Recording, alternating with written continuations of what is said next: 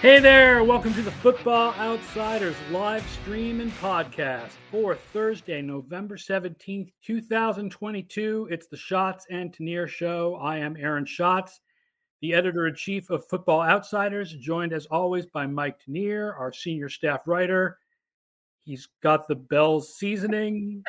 Okay, there's a reference there that I'm not getting. Thanksgiving is coming. There's no show next week, so I got my Bell's poultry seasoning ready. My turkey is purchased. It is in the refrigerator. We have 2 turkeys this year. Oh no! My girlfriend wanted to have one turkey cooked ahead of time and another one to bring out and actually carve. Like one will already be carved and the other one will be like ceremonially carved. That is really extreme. We are going to be eating so much turkey for like a month and a half. It's going to be ridiculous. How many people do you have? Like 15. We should live stream, instead of having the show, we should live stream the carving of this turkey. If 2 turkeys are involved in it. This is like some Food Network level thing here. When my girlfriend wants to entertain, she really wants to like do it up. Okay. Do you have to carve this turkey? No, I think she's doing it. Okay. I don't think I'm the man with the knife. Okay. So it's not, and it's not going to be some sort of like Benihana level thing where no, we're not going to be throwing the utensils in the air and all that. No, I don't think so. Okay. So 2 turkeys. 2 turkeys. Well, you know what? I'll give you some of this because you need it more than me, my friend. Here you go. Bell seasoning. So let's talk about week 11 and then week 12. There won't be a show next Thursday because of Thanksgiving, but we can talk about week 11. And let's start off with the most important game for playoff odds by far, which is Jets at Patriots. Jets make the playoffs in 90% of sims where they win and 60% where they lose. Patriots make it in 60% if they win, 26% if they lose, which makes sense because the Jets are 1 game ahead of the Patriots. Right. If the Patriots beat the Jets, they'll have the same record and basically the same odds of making the playoffs in the AFC, which is right now is sort of 9 teams for 7 spots. Right. They'd have the sweep tiebreaker too. If the Patriots win this game, they will have the tiebreaker over the Jets because they will have swept them. Yeah. Right. And this one is, I realized that the Patriots beat the Jets 3 weeks ago, but I still feel like the line in this game is a little off. It's 3.5 points for the Patriots. And I feel there's just this sort of general Belichick can beat the Jets feeling, but this year's Jets are not the Jets of the past. And yet they were the Jets of the past 3 weeks ago when Belichick made Zach Wilson look foolish. Yeah, well, their defense wasn't.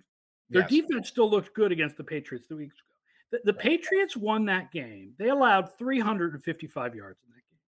They won it with interceptions, special teams, and the penalty that canceled a pick 6.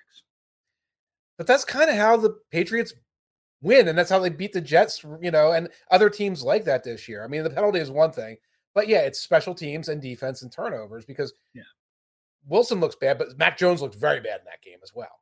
Yeah. So here is some fun stats. I looked up ESPN QBR. Okay. QBR when not pressured. Okay. Zach Wilson, 83.5, which is 3rd in the league. Behind Tua and Mahomes.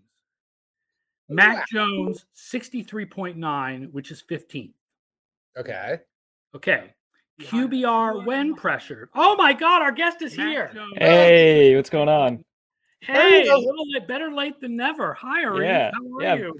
I'm good. Sorry, my previous podcast went, like the internet just cut out for like 20 minutes in the middle of it, so we went a little bit long. Oh my God. It's good to see. I was ripping you, man. I was so mad. I bet. Yeah, I deserve it. You know how I get. Yeah. All right. How many turkeys are you going to have at your Thanksgiving? Oh, 0. Of course, 0. Absolutely none. Okay. Yeah. No, I have an extra turkey for you if you'd like it. No. I insist. You keep it. So Arif Hassan from Pro Football Network is our guest, who we thought had technical issues or whatever and was not joining us. So we'll finish talking Jets and Patriots, and then we'll get to the reason we had Arif on, which was to talk about the 8-1 Vikings. But just to finish what I was saying about the Jets and Patriots, here's ESPN's QBR when the quarterbacks are pressured. Mac Jones, 2. Really? That's out of 100. 2 out of 100. Second? That ranks next to last in the league. Oh, okay. I thought you meant second overall. I'm like, how? No, I mean 2. Like the rating is 2. Okay. Who's last in the league? Zach Wilson, 1. That's a 1 out of 100 when pressured. Zach Wilson, 1 out of 100 when pressured. And who has the highest pressure rate in the league, according to Pro Football Reference?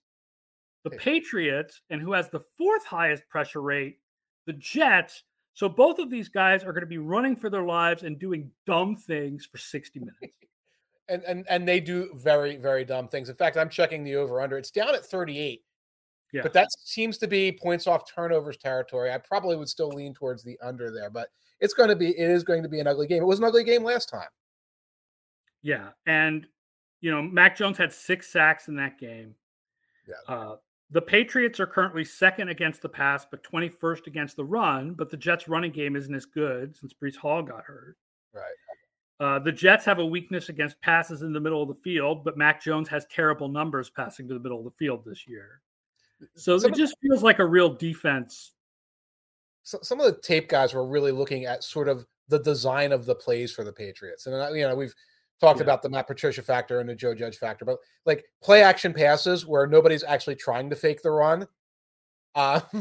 And other like basic mistakes like this, plays on like 3rd and 4, 3rd and 5, where nobody's looking for the ball like 5 or 6 yards. Orlovsky had a video yesterday where he was like, watch Mac Jones take his drop, bang, bang, bang. He's ready to get the ball out. Nobody has turned around. Right. And I think mistakes like that are going to persist throughout the year for the New England Patriots. And then the flip side of that is the Jets is if Zach Wilson, if it's not completely schemed and structured up for him, anything can happen. Yeah. Do you have a thought about this one? Me? Yeah. Yeah. Well, so for me, it's I don't have a lot of trust in Mac Jones. I think that you kind of went over that a little bit. For me, I do want to take the under here, right? Because the Jets have been so reliant on a running game that is neither sustainable nor has Breece Hall, right? I love James Robinson, but this is just not that. So for me, I wanted to take the under because I really do like the Patriots defense a lot. I think that not a lot of people talk about it very often. And so, what does it mean for the AFC East race? It's very bizarre to me, kind of the way that the AFC East has played out. I don't think a lot of people anticipated a lot of this. But ultimately, the Jets, to me, with Wilson are just or Flacco, right, are not a particularly reliable team. And I just think that the way that you generate these wins, given they've got a great depth of pass rush and stuff like that. Like I understand where they're coming from. The way they generate these wins is it's entertaining football, but it is not something that makes me feel confident that they'll be able to do a lot. Right. Which is the same way I feel about the Patriots, honestly. I mean, I do think it's a feather in Belichick's cap that they lost the guy who looked like he was their best defensive player, J.C. Jackson. J.C. Jackson goes to another team and plays like garbage. Yeah. And the Patriots defense loses nothing. Right. Yeah. No, I mean, and Belichick has done this consistently all the way back to like Richard Seymour, right? Yeah, right. All the way back, right? He'll lose like Chandler Jones and the defense somehow gets better, right? He'll lose Brandon Merriweather and the defense gets Asante Samuel and the defense gets better, right? It is wild how often they can shed a high level defensive player and come out on top. Malcolm Butler, another good example. Yeah. So offensively, this is just again, 2 quarterbacks who are going to be pressured and play badly. And that's one of the reasons why I would definitely take the Jets plus 3.5 is because I feel like there is anything could happen with the turnovers sort of feeling about this. You take the underdog when anything can happen with the turnover. Yeah, that makes sense to me. In this case, I take the team that has a history of mucking out and slopping out these wins over the last couple of years, especially. And that's the Patriots. So I would go that way. If I really felt the Jets, I would almost like tease down and get like 6-7 points because it's like it'll be a chaos game and they'll run away with it. But, but like if it's down the middle, I think I'm going to take the Patriots until the Jets show they can win a game like this, and the Patriots show that they lose games like this. Right. Again, win a game like this against the Patriots in particular, right? Yeah, that's fair. Yeah, it's like 2011 or something crazy like that. Oh God. Yeah. There had to be like a win or two on like week 17 in there, but I didn't go back. No, I think the Patriots haven't lost to the Jets for something like 6 years. Okay, for heaven's sake. You guys talk Vikings. I'm going to look that up. Okay. So We'll skip ahead to 4 p.m. and talk about Dallas at Minnesota, because we wanted a reef on, because even though he does cover the whole league for Pro Football Network, he kind of came up as a Vikings guy, covering the Vikings, writing about the Vikings. And we've got to talk about what's up with the Vikings, which is the team that our numbers despise, right? They are the worst 8-1 team in DVOA history, and have somehow won 7 straight one-possession games and win them all in really weird ways. Like, they seem to like take a lead, lose the lead, and then come back at the end and take the lead again in like every game. So it's, what are we missing? And I know the first thing we're missing is penalties, because the Vikings have a really good penalty differential. They're very low in penalties and very high in how many penalties have been called on their opponents. And that may be the reason for the difference between us and some of the other advanced metrics out there that have them like 13th. But then it's a question of like, what are we missing after? Like, what is going right other than Justin Jefferson? How are the Vikings doing this? I mean, there are so many things at play. One thing that I think is potentially, on the realm of sustainable, that might explain how this consistently happens. They've got really good special teams, but on those special teams, a lot of things that are happening that you can't trust going forward. They had 3 turnovers in the fourth quarter on special teams. You can't, sure, okay, yeah, they've got the best field position coming out of kickoffs in the NFL. They've got the best kickoff field position differential in the NFL, right? That to me is something that you can coach and our numbers actually don't like their special teams. Well, that's probably because of Greg Joseph, right? I would imagine that's because of... Yes, Joseph has not been good this year. And also because if they've recovered fumbles, like, we're counting all fumbles the same. So if they've got really good fumble recovery record on special teams, we're still... Like, when Rieger fumbles, even when Rieger recovers it, we're still penalizing them for that. And if the other team fumbles, like, if they recover it, we're still...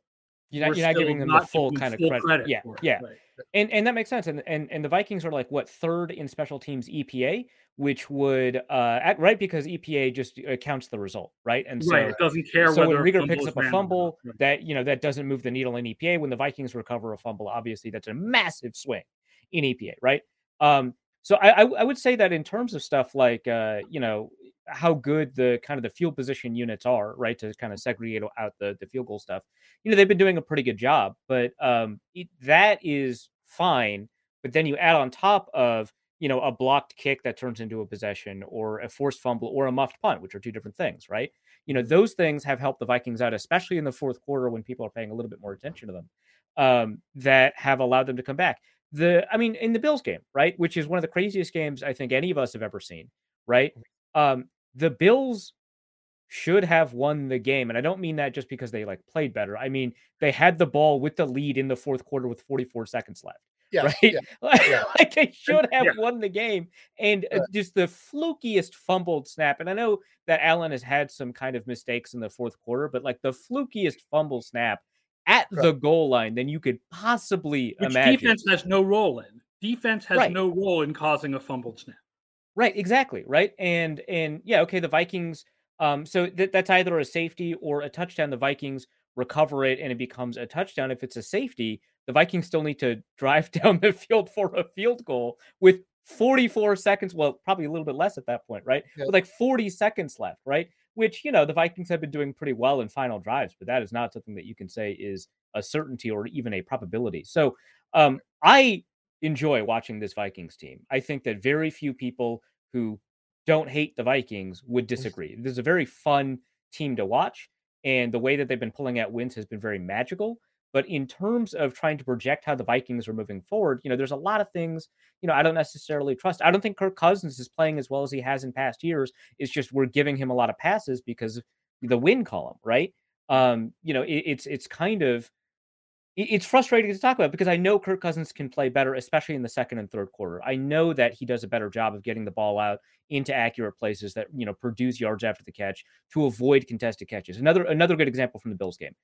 There were 9 contested catch opportunities for Justin Jefferson. He came down with 7 of them. That is fantastic. I love seeing it. That's great football. One of the best catches we've ever seen. another catch that we're never going to remember that, was phenomenal near the end zone. He had a great game, and a lot of those catches did not need to be contested. Cousins threw them in bad locations, and Justin Jefferson saved them. That makes for great viewing, absolutely phenomenal viewing. It also makes you wonder, what is the quarterback doing here? And again, tough conversation, right? Because the Minneapolis Miracle, Case Keenum, that's a bad throw. It was a bad throw. And it looks great because of what Stephon Diggs is able to do with it. Same thing here with Justin Jefferson, right? So it is very difficult for me to say that this team is going to continue to do this stuff going forward. But I said this 4 wins ago, and now I'm getting hammered for saying this after, right? And here's what's a little wild is that if we think about what we knew about the Vikings going into the season, I feel like they actually should be a little better than this. Like their advanced numbers, as we projected that they would be a better team than this when it came to their actual underlying numbers. Because like you said, Cousins is not playing as well as he has in the past. So like I could totally see a situation where the Vikings are actually a little bit better the rest of the year. And then people are going to be like, see, we told you the Vikings were really good. And it's like, no, but they're actually just playing better than they were before. So they deserve these wins more than they did early on. It's really weird. And in the way that this year has been with so many close games, it's almost like makes total sense that there would be a team like this. Oh, yeah. Like 100%. It's almost ridiculous that there isn't a team that's the opposite. Like there should also be a team that's 2-7 with tons of close losses because there's so much parity this year and so many close games that why wouldn't there be an average team that's 8-1 and one that's 1-8? But there's 2 of the former, the Vikings and the Giants, and there really aren't any of the latter. Yeah, it is a very kind of bizarre kind of setup, right? It's just so it's so weird because like a lot of average teams are doing really well. And then there are a bunch of mediocre teams that are just their record is worse than who they are as a football team. There's a bunch of those teams. And that's kind of where this is playing out, which is very annoying because it's so easy when you explain this to point to a counterpart to say, hey, here's the kind of mirror version of this. Right. And without that explanation, it becomes very difficult to just be like, well, the Titans are punching a little bit above their weight, and that counts as one thing, and the Jets are punching, wherever they're punching, but maybe a little bit. The Jaguars' numbers are a little bit better than their record. Right, exactly. The Jaguars are not anywhere near to the extent that the Vikings are. They're not the right. Yeah. Yeah, and so it does become like a very like the Raiders are maybe a decent. They're not a good team. They're a bad team, but they're probably better than a 2-win team. And that's like what you have to point to, right? That's and so it is a difficult discussion. But it's kind of what makes the sport what it is, right? Like it's not like you have 160 games and you play it out, right? Or it's not like you've got a series in the playoffs, right? So it's just going to have to live in these very kind of, especially for the analytically minded, uncomfortable zones where you've got these kind of splash moments. Right. And you're a playoff team. You're a playoff team at this point. Yeah. Like the Vikings are a playoff team. So they're this, they're that. It doesn't really play out until January. Wait, and that's what makes this like such an annoying conversation to have, because I'm not saying fans shouldn't be happy. They should be overjoyed. Like, of course they should be happy. Mm-hmm. This is fantastic. Not only the Vikings playing fun football, they're winning. That's the point. Go have fun. They're a playoff team. They're in contention for the number 1 seed against all odds. That's super cool, right? But if you're asking me how they're going to do going forward, that's a different conversation and a different question than should I be happy with this team? Yeah, you should be happy with the team. But like, are we going to project them to do well going forward? I don't know. Although the thing is, there's so much parity this year. If ever there was a year where the 17th best team was going to win the Super Bowl, this is it. Right. Like, I mean, it's not ridiculous. Like the idea that the Vikings go, so they're 8-1 now, which means they have 4 games left. So let's say they go 4-4 the rest of the way. So they finish 12-5, and then they go on a run in the playoffs. Is that out of the realm of possibility? Not at all. Right. Like they should go like 4-4 the rest of the way. And if they're 12-5, they're going to have a home game to start with. And there's going to be teams like the Giants in the playoffs, teams like the Seahawks will probably be ready to fade as well in the playoffs. Right. They get wins against them. they go up against the Eagles, and the Eagles decide they don't want to defend the run anymore, and they pound them with Dalvin Cook. That's your right. Yeah, it's not ridiculous at all. Yeah, right. There's one definitively better team than them that they might face in the playoffs, and the Vikings have already demonstrated the ability to beat a team that is definitively better than them. Right.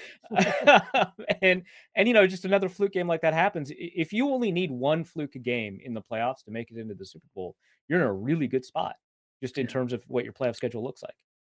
Well, that makes this week really interesting because as far as our numbers go, Dallas is definitely clearly better than Minnesota. But as far as wins and losses go, they're not. I mean, right? They're 6-3 as opposed to 8-1. So here they are now going into Minnesota. Minnesota has the home field advantage in this game. There's sort of questions a little bit, there's always questions about Dallas. I think everybody feels like they're sort of morally weak. Yes. Yeah, no, that's true. Right? Yes, I mean, people feel like have this feeling that McCarthy and Prescott are going to blow it at the most inopportune times, and losing to Green Bay last week did not help with that feeling. Mm-hmm. Right. But overall, this team has been really good this year, even when Cooper Rush was the quarterback, and they've been better since Prescott came back. Yeah, and it's difficult because Prescott, I think in terms of complete games, he's had like one good complete game this year, right? But we know who he is as a quarterback historically. He's a very good quarterback. Right. And so am I going to hold the half game before he got injured against him where he was playing pretty poorly for about 2 quarters? Am I going to hold the first game back against the Lions against him? Am I going to hold the 2 quarters that he played poorly against Green Bay? And honestly, like outside of, and it sounds so dumb to say it like this, outside of the picks, right? He was actually playing pretty well. I will point out you just sort of line item vetoed like 37% of his season at this point. So right. I'm willing to write off week 1, but as far as I'm concerned, everything since he came back counts. I think if Prescott if we count every throw, but everything since he came back, they would be 10th on offense if we only count the 3 games since he came back. Yeah, that's which makes sense. Offense. That's good. And I think that they'll be better going forward, given Dak Prescott's historical capabilities, right? So I do think that, hey, they've got like a top 3. Well, I don't know what Football Outsider says about Dallas's defense, but to me, it's a top 3 defense, right? It has faded a little bit over the past, but we have them as a top 3 defense, and they're like the best pass rush in the league, right? Exactly. Yeah. What Micah Parsons and Dorrance Armstrong and DeMarcus Lawrence, who I don't know if he'll be ready for the game. Plus the rookie Sam Williams, what they've been able to do has been really phenomenal from a pass rush perspective. They were able to shore up just a tiny bit in run defense with Jonathan Hankins. That's still going to be a big issue for them no matter what. But that pass rush is really phenomenal. And the Vikings have a really great pair of tackles. They're arguably, right now they're playing the best football for tackles in the NFL. But that interior is really worrisome, and Dallas is not shy about putting some players on the interior if they really need to. What is Darrisaw's current situation, because he's concussion protocol, the left tackle Christian Darrisaw. Yeah.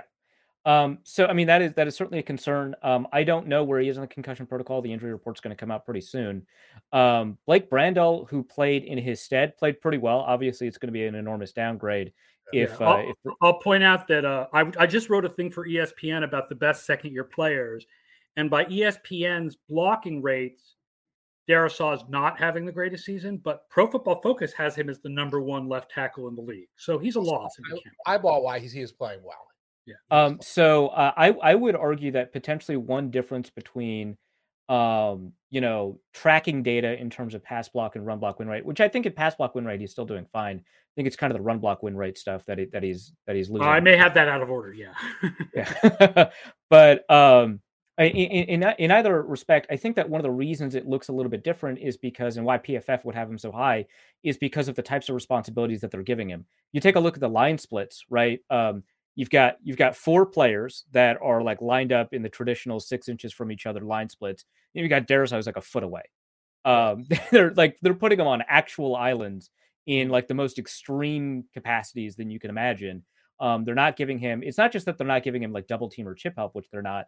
But they're having him play in a way that prevents outside rushes and puts a punch of pressure on him on inside rushes so that they can help out those guards and centers, right?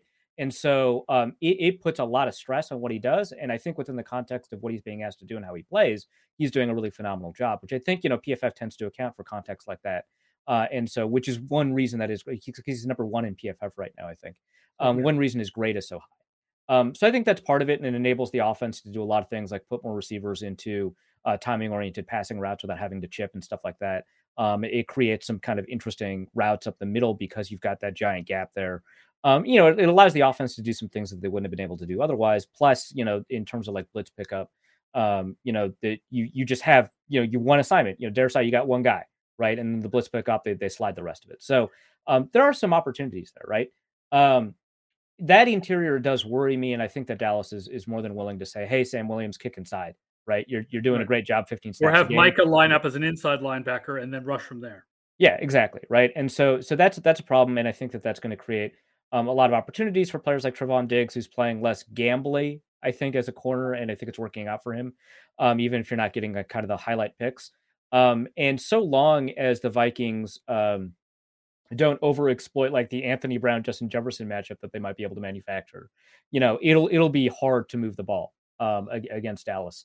And so I think that's going to be the key there, because if Dak Prescott gets in rhythm and the Vikings are basically just an average offense, then I think that, this is the reason the Cowboys are like favored. They're like, there's some crazy statistic about about a home team with this record being a home underdog for the first time in since the 70s or something crazy like that.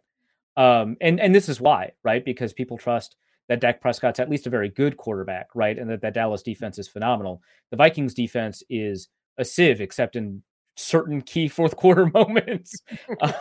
Here's a crazy one. The Vikings, by DVOA, have the worst red zone defense. Yeah. And yet, what was one of the highlights of that game last week? Red zone interception. Red zone interceptions.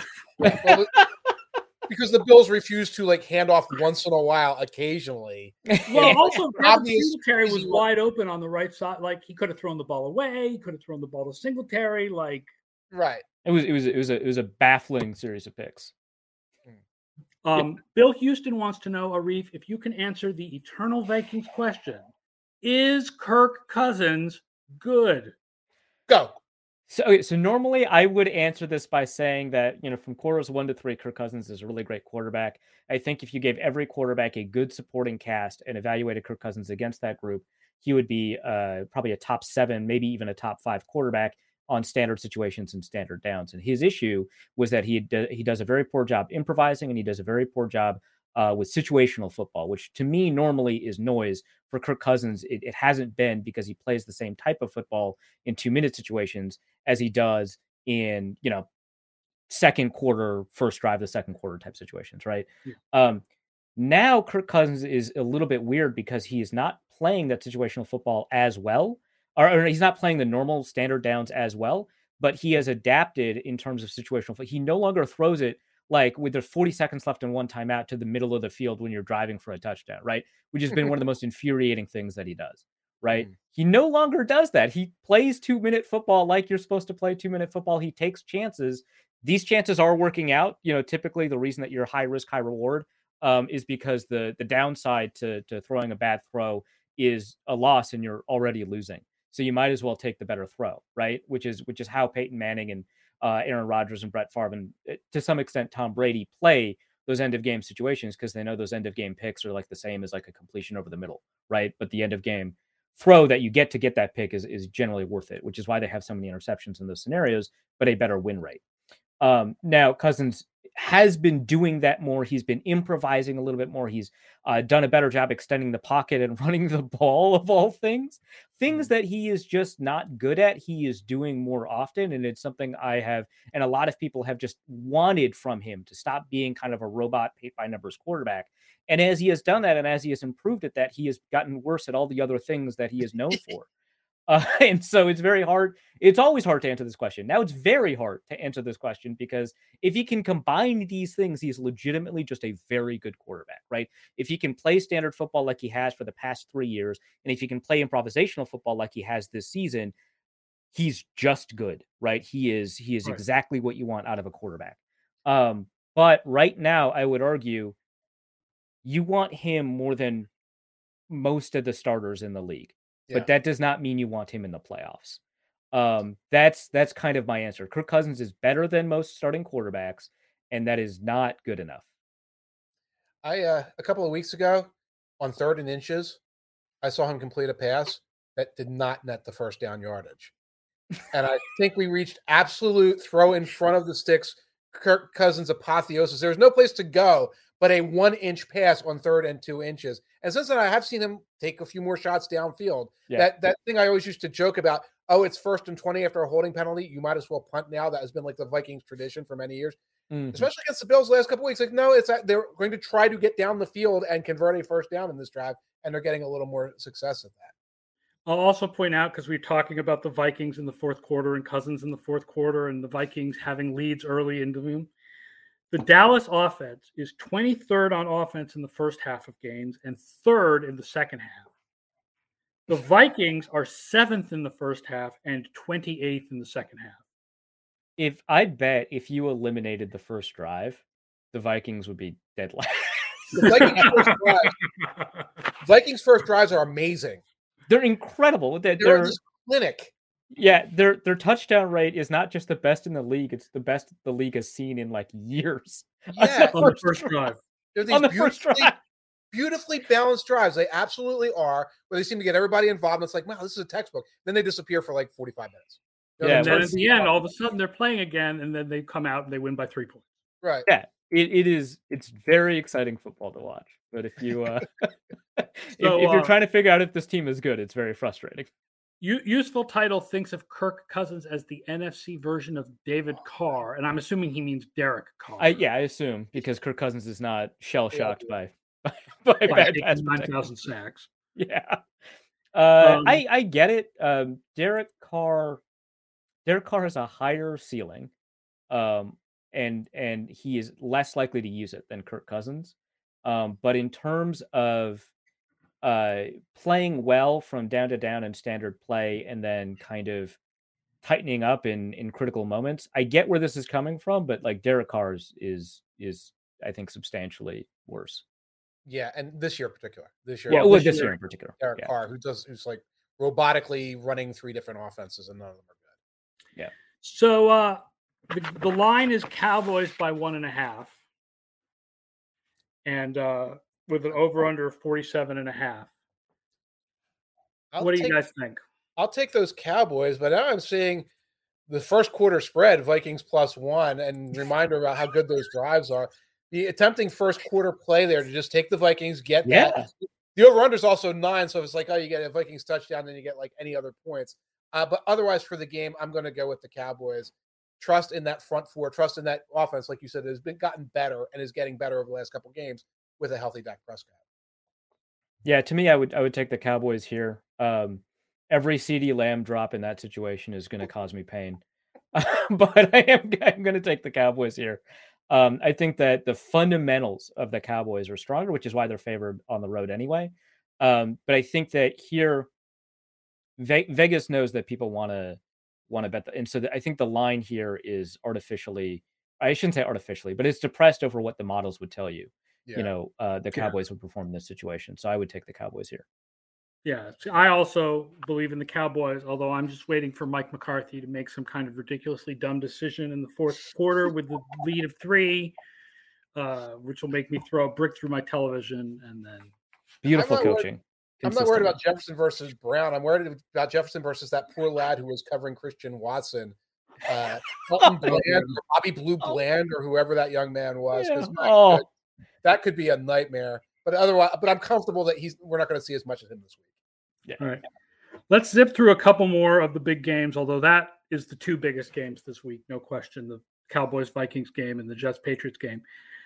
Eagles at Colts. Eagles favored by 6.5 with this colossal gap in our DVOA ratings where Philadelphia is 2nd and Indianapolis is 31st, except that the Eagles are currently 1st against the pass and 28th against the run, and even worse since Jordan Davis got hurt. Can the Colts, with their offensive line kind of sucking this year, actually run on the Eagles? Yes, they can. And we have evidence of that the Texans could run on the Eagles. And it's very simple. And Washington to a degree, and Washington did not run the ball efficiently. They just created these situations where, hey, it's 3rd and 2. You cannot force Heineke to make turnovers and mistakes on 3rd and 2 because we can keep the whole playbook open. I'll just give you some of the numbers on the Eagles rushing defense. First down rushing defense, 24th in DVOA, averaging 4.7 yards per carry allowed. Second down, averaging 4.7 yards per carry allowed, 21st in DVOA. 3rd and 4th down, 5.2 yards allowed. So that's 28th in DVOA. Red zone rushing defense, allowing 3.5 yards per carry. That's a ton of yardage in the red zone, folks. That is 27th in DVOA. Stuff rate, how often do they stuff opposing running backs? Eagles only stuff opposing running backs 14% of the time. That's 28th in the NFL. What about short yardage success, power success at Football Outsiders? 86% of short yardage runs are converted to first downs against the Eagles. That's, I believe, dead last overall. Yeah, that is a formula for letting weaker teams that can only do one thing, which is like just thump it off tackle, letting those teams stay in the game, and if you make a mistake, lose the game. Yeah, we're all forgetting that the Eagles just signed Linval Joseph. That's it's not 2016 anymore, man. He's not him anymore. Okay, so obviously, Linval Joseph is not, who he was or anything like that. I think what this does, though, is it helps allow them to move Javon Hargrave around. I think that's actually going to be the bigger benefit to that, because Milton Williams, who is a really phenomenal pass rusher, is just not a run defender. Period. I think that's going to play some role. But yeah, to me, I think. I don't know how much of this is like kind of motivated by how much people have like bought into Jeff Saturday, but it's one thing to be a new head coach coaching against the Raiders. I think it's another thing to be, taking on this like really complex Eagles offense. I am still worried about kind of what the Jeff Saturday leadership kind of situation is going to mean for the Colts. So yeah, I mean, and okay. Against the Raiders, the Colts offensive line actually looked all right, especially running the ball. I don't trust that at all. There's no way Jeff Saturday individually coached all 5 of those offensive linemen. Yes, and the Raiders have one defensive line. Yeah, right. Yeah, there's no way I'm trusting that. And the passing game plan was so rudimentary. It was basically Matt Ryan run out there, run the little shallow cross slant a couple of times, and Paris Campbell winds up getting 30 yards a pop at it because nobody in the secondary can tackle. This was not like a real, oh, wow, we put innovations into this game plan situation. Right. Yeah, so, I expect like Darius Slay and CJ Gardner-Johnson to do a pretty decent job clamping down on what can be done in the confines of this like really limited Colts offense. And I know that they're going to run the ball a lot. I know that that's kind of what they want to do, especially with Saturday there. And I know that's something that they feel like they can be good at with Jonathan Taylor, but I don't think that that's going to be enough to keep up with the Eagles offensively, who, when they run the ball, are gaining expected points. Right? And also, Colts defense, by the way, is 29th against wide receiver ones and 30th in allowing yards after the catch. And what do the Eagles have? A wide receiver one who gets tons of yards after the catch. So good luck stopping A.J. Brown, Indianapolis. Although the Eagles will be without Dallas Goedert, which has been a big part of their YAC game as well. That's true. They are without Goedert this week. Yeah. For the next 4 weeks, in fact. Next 4 weeks at least. So we're waiting on Tyree Jackson, the former quarterback of University of Buffalo, to come back and play tight end because he looked good in training camp practices a few weeks ago. He did a few years ago, I should say. Right. He did look good, by the way, in those practices, but that's a bit of a stretch. I saw a thing that the replacement for Goddard is probably Calcaterra rather than Jack Stoll. Yeah, it will be Calcaterra. That makes sense. So I would go with the Eagles minus 6.5 here. I'll take the Eagles and give the Colts the points. I'll lay the points too. Yeah, I'm taking the Eagles minus 6. Another important 1 p.m. game, for one of the teams at least, is the Lions at the Giants. I know you're like, oh, God, but here's the funny thing. By DVOA, these teams are basically equivalent. Yeah. They're right next to each other. The offenses are 13th and 15th. Mm-hmm.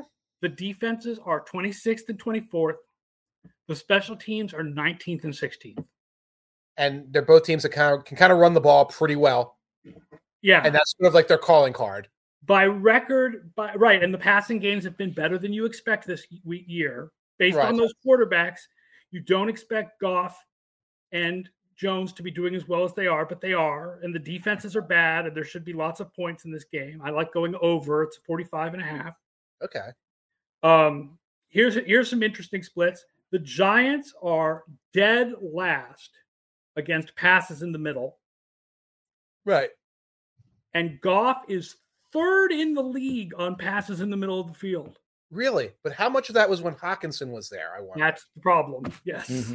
Right. Because when I see them, there's a lot of external passing and there's a lot of setup screen. But a lot of that is Amon-Ra St. Brown too.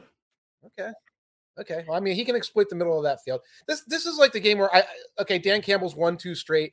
If there's anything to this guy that's substantial besides he should win this. He should win this one. This is a team that you have actually probably have more talent than the other team. This is the team that's kind of had your lunch all year because we changed the culture and now we're winning even though we have nobody. Win this game for me, Dan Campbell, and let's see what you got. Yeah, I think from a matchup perspective, I think a lot of things end up favoring the Lions. Like obviously all of that goes away when you think that, hey, Daniel Jones has played pretty well the past couple of weeks. He's a better quarterback than Jared Goff, probably. Right? I mean, you want to put an asterisk on that, maybe, right? Yeah.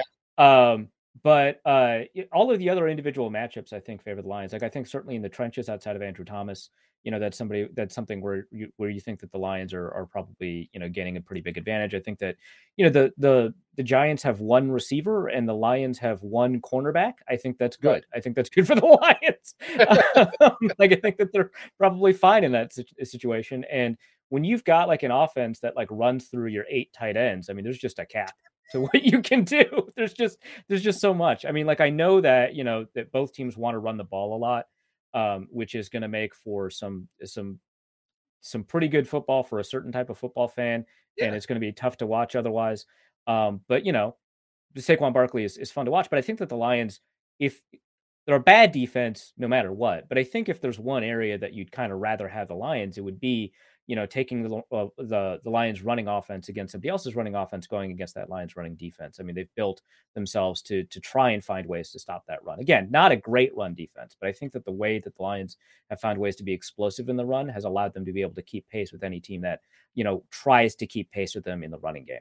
So I do like the Lions here. It's a difficult sentence to put out there, but I do like the Lions +3. So you're getting 3 points if you pick the Lions. Yeah, and I mean, I already put down on Lions +3 where I could. So this is an area where I don't want to get burned by the fact that there is probably a difference in quality at quarterback and coach, which are some pretty important differences to have. But I think that matchup by matchup, I think the Lions are actually in a really good spot. Matchup by matchup, I agree. I worry about the coaching situation. I'm not quite sure about Daniel Jones versus Jared Goff, and I don't want to think about it. Do have a prop though from DraftKings. Here's a prop: Saquon Barkley, 100+ rushing yards and 1 or more rushing touchdown, +180. +180. +180 for that. Yeah, 100 yards and touchdown. I like that. Yeah, right.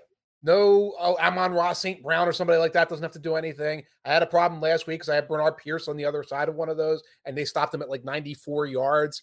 Just Saquon. Just Saquon. Yeah. Oh no. I was displeased. It's tilting. Absolutely. Yeah. Just Saquon. I like that one at +180. All right, I'm going to skip forward and let's just do the last game of Sunday and talk about the Chiefs and the Chargers. I got to see what we just skipped. Go on. We skipped the Steelers and Bengals. Oh, thank God. Fine. Yeah. I mean, listen, Joe Burrow is good and TJ Watt is back. And so that's interesting. And it's a division game. And so that's interesting. But the Chiefs and Chargers is the game that's going national at 8:00. That's what everybody's going to watch. Big difference in DVOA here. Kansas City 5, Chargers 24. Before the season, I actually liked the Chargers to win the division. And then everybody got hurt except for Justin Herbert. The Chiefs are dead last against wide receiver ones. I don't know. Who's the wide receiver one for the Chargers? Is Keenan Allen going to play? Is Mike Williams going to play? Is it Palmer? Like, I mean, that's not a meaningless. It's like a meaningless stat given the way that the Chargers are right now. Right. Interesting. I wrote down the Chargers are 12th against the pass, but 29th against the run. Mhm. but the Chiefs are second passing and 20th running, and Clyde Edwards-Helaire is basically dead. But does anyone? I actually say, does anyone miss him? Right. So I wonder, will the Chiefs like try to run with Pacheco and McKinnon, or are they just going to be like, look, it doesn't matter what your pass defense is. We have Patrick Mahomes. We're just going to pass. I feel like they are going to, like, not balanced, but Andy Reid balanced, which means they are going to run somewhat. And they've had a history of being comfortable with McKinnon. South Jersey's own Pacheco, they've been relying on him quite a bit as well. So I think they're going to play their game. Watching the Chargers lately, I have no concept of how they're going to score enough points to make this even remotely interesting. Yeah, I'm so disappointed in them. And that offense is just, I realize part of it is because of the receivers and who they have left, but it seems like such a misuse of Justin Herbert's talents. So much short stuff and not deep stuff. I realize the deep receiver is DeAndre Carter, but still, that's rough. That's rough. Your deep receiver's a knock-around kick return guy. Yeah, your possession guys. Okay, Palmer's a decent player, but that should be your number 3 in an ideal world. The tight ends. I'm not a Gerald Everett fan in general. We just don't see much of them, and everything they try to do is a trips screen concept of some kind offensively, because they've got 3 rookies on the offensive line now, 2 rookies in the practice squad. I don't know if the practice squad kid is a rookie or a second or a third year, but although again the rookie playing left tackle is actually having a really good season. He is Sailor. The thing is, part of what they're doing is protecting these linemen with all that screen action. By the way, I did just check a quick injury report for the receiving core of the Kansas City Chiefs. Juju Smith did not practice concussion protocol. Mecole did not practice abdomen. MVS is back after illness, so I don't know what the situation is there. We'll see Kadarius Toney, I think. It almost doesn't matter what the situation is there, because they just find a way to use whoever they have available, and they just keep on adding whoever is available, right? And much more than the Chargers. I believe in MVS and Kadarius Toney and Sky Moore more than I believe in Palmer and DeAndre Carter and Jason Moore. The state of affairs to put Sky Moore on a list of receivers that you trust more. That's just rough for the Chargers. Jason, Michael Bandy and Jason Moore, if Keenan Allen and Mike Williams still can't play, that's their 3 and 4. Do you know who those people are? No, you don't. Nobody. It's rough. It's a bad place to be. And the Chargers historically have gotten a bunch out of random wide receiver 5s that turn into guys that earn a second contract. But I think we're probably nearing the end of that. Yes, Justin Watson, Bill Houston points out. Justin Watson, I did not mention for the Chiefs, and he is the guy who got a lot of snaps when Juju got hurt last week. A lot of distrust of Sky Moore. Remember the preseason when people thought Sky Moore was going to be a really big deal? He looked great coming out of school. I liked him. I think Derek liked him a lot. But you're coming out of the MAC, and you're coming into the situation. And I think people were I think the fantasy community was like, oh, there's got to be a wide receiver 1, Sky Moore. Let's go with that guy, because there wasn't a lot coming out of Kansas City to suggest, oh yeah, he's really taking on this role. I'll point out, by the way, the same thing I pointed out last time the Chiefs and Chargers played. I realized that we have this history of Derwin James kind of shutting down Travis Kelce, sort of. But the Chargers for the season are not good against tight ends. So unless they do that, right, Kelce's going to have a day. If they try to cover him in any other way other than Derwin James is going to shut you down, the rest of that defense cannot cover him. Yeah. It's always really tough when you've got these really small samples of X player is really good against Y player. And because sometimes there is something to it, right? Sometimes there's this pass rusher just has this offensive tackle. That's just it, right? But it is tough to figure out how much of that is noise and how much of that is a genuine just kind of a matchup problem. And I think in this situation, when you've got such 2 highly talented players, but one gets the benefit of one of the best offensive designers in football and the best quarterback in football, right, I kind of want to just say that that's more likely noise in the fact that in previous matchups there were just other people to throw the ball to. Right. It's well, I don't need to test Derwin James. I've got J.C. Jackson against Tyreek Hill or whatever. I guess not that specific one, but J.C. Jackson against Juju Smith-Schuster, I guess, in the first. Right, and it's like, well, okay, I'll just do that. Why would I even take this risk, right? Right. And so when it comes to the situation where that matchup out of necessity becomes tested, then I think that that's when maybe those samples will matter. But until we get to that point, we're not getting a ton. So I would, I think that the Chiefs are happy to try and test that out and see what happens there. Because they can use Travis Kelce in so many different ways. It's really difficult for even the most versatile safety in the NFL, like Derwin James, to be able to kind of keep up with all of those things. So that one doesn't bother me that much, and especially given their history against tight ends. If you like that, Travis Kelce, 100 plus receiving yards, and my neighbor Isaiah Pacheco with 1+ rushing touchdown, plus 330.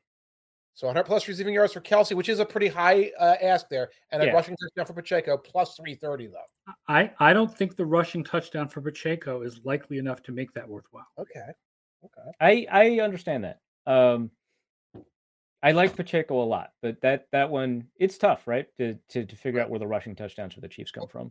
On a team where they were going to run the T formation and all this other stuff at the right. goal. Yeah. So, Useful Title points out that Sky Moore had a cool name, so people wanted him to be good. This is known as Barkevius Mingo syndrome. Oh my God, Barkevius. We wanted so much for Barkevius Mingo to be good.